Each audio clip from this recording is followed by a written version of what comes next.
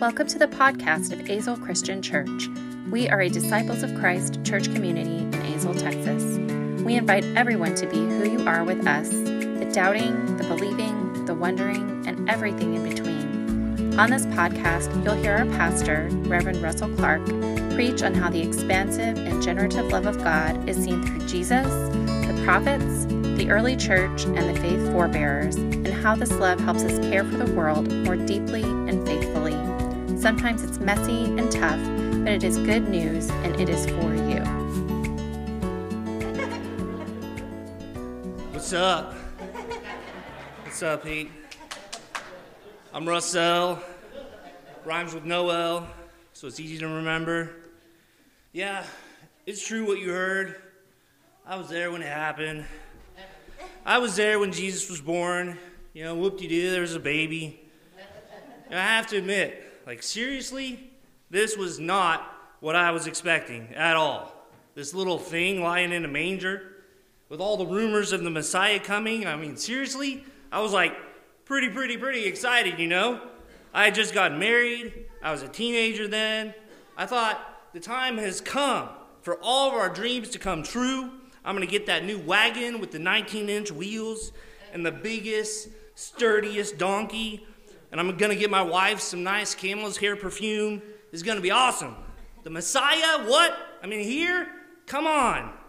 This Messiah is going to rule the world and have the greatest kingdom, and everyone is going to be taken care of. This Jesus, this king, is going to appear with a crown upon his head, and he will shine brighter than anybody else, brighter than anything, and no one will be able to stop him. Jesus is going to get rid of all the sinners, the adulterers, the tax collectors, the sheep stealers. They're just ruining our society. And this Messiah is going to take over the world.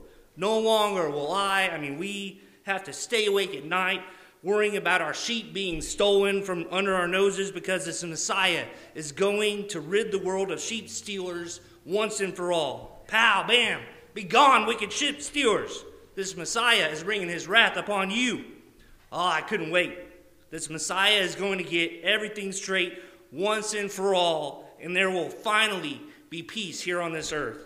No more, Russell, about that day off. Let's have you come into work and walk around with the sheep forever, okay? No, with the Messiah, everything's going to be like the Garden of Eden, baby, forever, here on out. See, when the angels appeared to us and said, the Messiah is here, I thought, yes, this is it. Our king has finally arrived. I couldn't wait to meet him. I was going to shake his hand and introduce myself, and I knew that life is going to be so great. Then we traveled into Bethlehem, and I thought, at any moment, there's going to be a display of lights and colors.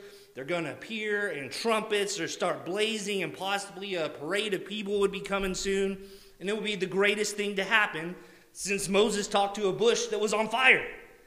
Better than a burning bush? Come on. I couldn't wait. It was going to be the Messiah fire taking us higher. Oh, yeah. But nothing. No lights, no burning bush, not even a burning weed, just silence. The other shepherds and I made it to the dirtiest of stables, and I thought, how is this any different than my own home? We were surrounded by oxen and donkeys and sheep. It didn't smell that pretty, I'll tell you that. It certainly didn't smell like a place fit for a king. Messiah? More like Messiah. The only thing extravagant was these 3 wise guys who came to visit us. But I don't know what those gifts were from them. Gold I get, but frankincense, myrrh for a baby? Okay, not so wise guys. But these wise guys arrived and bowed down quietly before this baby. Who is this child lying in a manger? On this silent night, this is Christ our King. We heard angels singing on high. For what? For this baby? This is not what we were expecting. He's harmless. He's just a small, innocent baby. This little bundle of joy is the king? I turned to my fellow shepherd buddy. I was like, are you sure we have the right place? Maybe the king party's next door. Let's keep searching. Maybe a few inns over. Yeah, I think I hear trumpets playing and drums beating. No, wait. I mean, we're not even in an inn. We're in a, what is this? Bruh, I mean, I know the king party has to be banging somewhere else. Are you sure? You know, how is this little baby the one who will change the world forever? How is this dirty little thing in a manger the one who is going to save my life? How is this little one going to reign as king? This baby was not what we were expecting. You know, I heard about Jesus as he grew up. They said that he would be so intrigued by the rabbis. When they spoke, his face just lit up by their teachings. And when he asked them questions, it was like he already knew the answers. He could join in the conversations with these rabbis at such a young age. I wish you could have seen him as a child. I'd never seen a child who enjoyed time playing with his friends like Jesus did. And I'd never seen a child who soaked up so much time studying and learning the scriptures like he did. He was majestic to watch Jesus spending time with his family. He would always respect his parents, and he could always make them smile. His love for his parents was a bright light. You know, I often thought, maybe he just isn't the Messiah, you know? I mean, he's living a great life, don't get me wrong, but maybe he isn't the one. Or maybe the Messiah prophecy is just a sham. I mean, the prophet Isaiah said there was to be a descendant from Jesse and David that will bear much fruit. Jesus is a descendant from the same line as King David because of his father Joseph. I mean, this has to be something, right? I bet Jesus is just getting ready to do something awesome. You know, he's just getting things ready. He's coming in easy, and then it'll be bam, it's time to rule the world, baby. But how is peace going to come unless Jesus defeats all these wicked people? Why doesn't Jesus just become king of the world now? But Jesus didn't get rid of anything. You know, I heard about what happened. I wasn't there when he was crucified, but I saw him preach up on a hill once, and I had never seen someone so captivating. He could bring in a huge crowd to hear what he had to say. This baby had become a man, and this man, he preached about loving our enemies and not to worry because God will take care of us. And he would eat dinner with the very people we all thought he had come to destroy. He showed compassion on people that many of us ignore. This certainly wasn't what we were expecting. He said a lot of things about the Son of God leaving this earth to make all things new. I mean, was he the Son of God? Did he come to this earth as God's child to make all things new? I mean, what did that mean? I just didn't get it. Then, one of his greedy so-called disciples turned Jesus in for money. They took him before Pontius Pilate, and the crowd cheered for them to crucify him, crucify him, crucify him. You know, I guess if you say you're God's son, people get upset about that. I mean, what did this Messiah do? He arrived in a dirty, lowly manger. He ate dinner with dirty sinners. He loved sheep that no one else did. He died a lowly death. For what? You know, there was no extravagant production with this Messiah. There was no destruction of the wicked. There was no kingdom party here on this earth. There was a baby born in a manger, a baby who became a man and died a horrible death. You know, I heard that to the end, he was saying things like, Father, forgive them, for they know not what they do. And Father, into your hands I commit my spirit. He even told this crook, today you will be with me in paradise.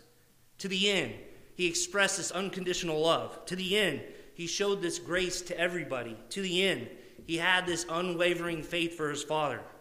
Was this the reason the baby came? Was this the Son of Man born to die? You know, this certainly was not what I was expecting. This wasn't what anyone could have predicted. But then a moment, a new day, these stories started flowing. Something I had never heard before, something unimaginable, something unthinkable, something impossible. The story of resurrection.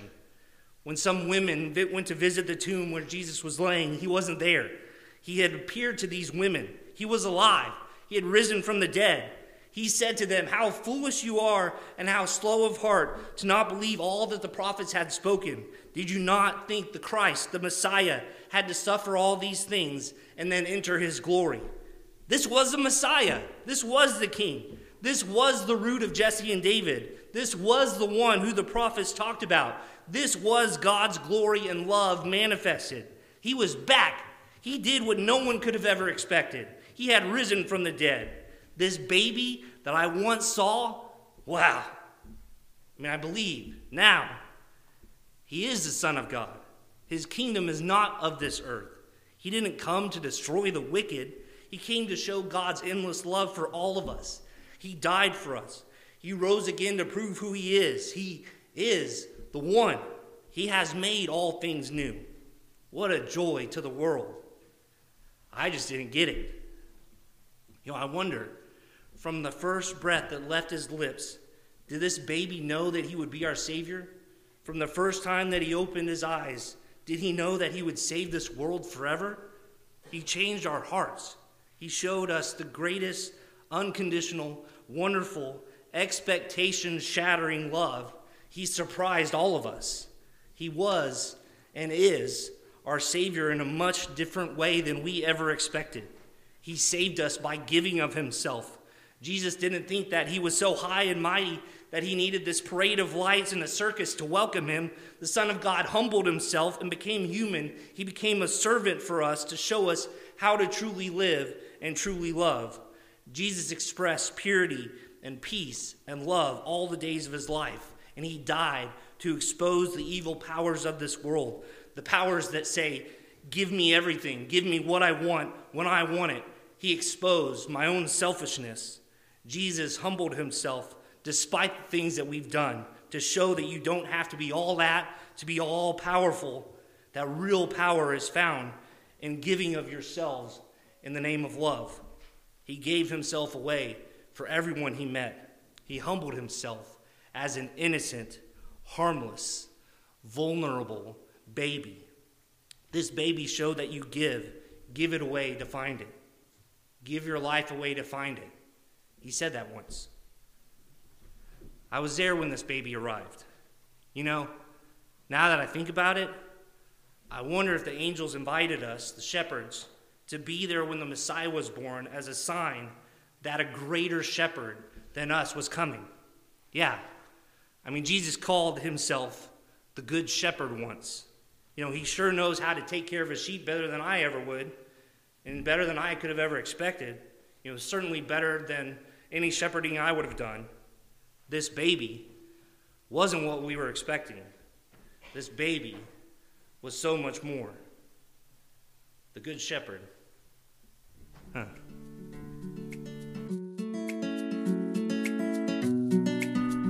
Thanks for listening to the Azle Christian Church podcast. Azle Christian Church exists to proclaim the gospel of Jesus Christ through meaningful liturgy during worship, a public witness through outreach in the community, the nurturing of the spiritual life of every age group, and the witness of each member through discipleship, baptism, and the sharing of resources. To support this podcast and the ministries of Azle Christian Church, visit azlechristianchurch.org. Here you can contribute through giving online or find our Venmo information. If you're looking for a church or simply want to talk to one of our ministers, contact us through our website and we will be in touch. Talk to you soon.